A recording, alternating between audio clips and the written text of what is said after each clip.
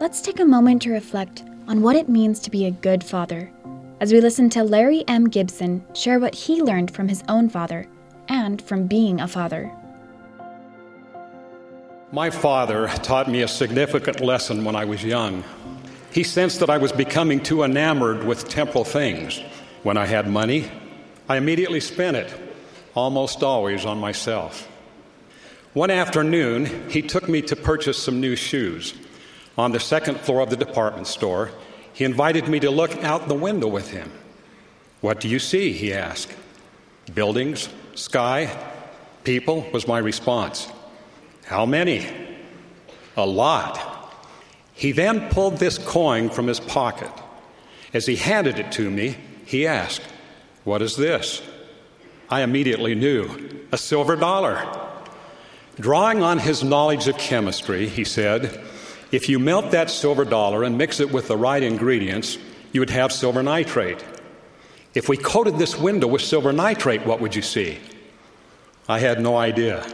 So he escorted me to a full-length mirror and asked, "Now what do you see?" "I see me." "No," he responded. "What you see is silver reflecting you.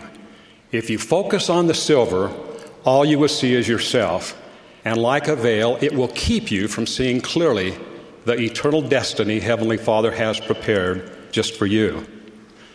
"Larry," he continued, "seek not the things of this world, but seek first the kingdom of God and to establish His righteousness, and all these things shall be added unto you." He told me to keep the dollar and never lose it. Each time I looked at it, I was to think about the eternal destiny that Heavenly Father has for me. I loved my father and how he taught. I wanted to be like him. He planted in my heart the desire to be a good father, and my deepest hope is that I am living up to his example. President Thomas S. Monson has often said that our decisions determine our destiny and have eternal consequences. Should we not then develop a clear vision of our eternal destiny, particularly the one that Heavenly Father wants us to achieve, eternal fatherhood? Let our eternal destiny drive all of our decisions. Regardless of how difficult those decisions may be, Father will sustain us. I learned about the power of such a vision when I joined my 12 and 13-year-old sons for a 50-20 competition. A 50-20 consists of walking 50 miles in less than 20 hours. We started at 9 p.m. and walked all night and most of the next day. It was an excruciating 19 hours, but we succeeded.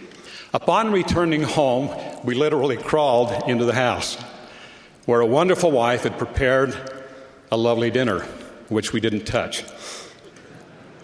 My younger son collapsed totally exhausted on the couch, while my older son crawled downstairs to his bedroom. After some painful rest of my own, I went to my younger son to make sure he was still alive. "Are you okay?" I asked.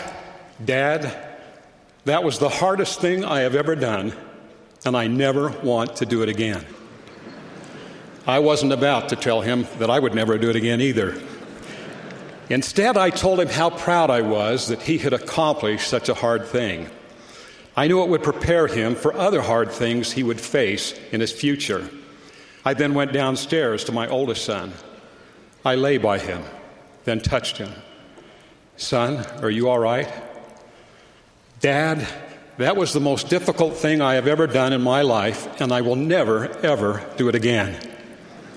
His eyes closed, then opened, and he said, "Unless my son wants me to." Tears came as I expressed how grateful I was for him. I told him I knew he was going to be a much better father than I was. These words of the Savior took on a much deeper meaning to me as a father. Quote, "The Son can do nothing of himself but what he seeth the Father do. For whatsoever things he doeth, these also doeth the Son likewise.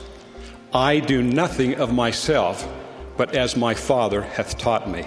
Close quote. Every day you are teaching your children what it means to be a father. You are laying a foundation for the next generation. Your sons will learn how to be husbands and fathers by observing the way you fulfill these roles. That was an excerpt from Larry M. Gibson's talk, Fatherhood, Our Eternal Destiny. Thank you for taking a moment to reflect with us here on BYU Radio.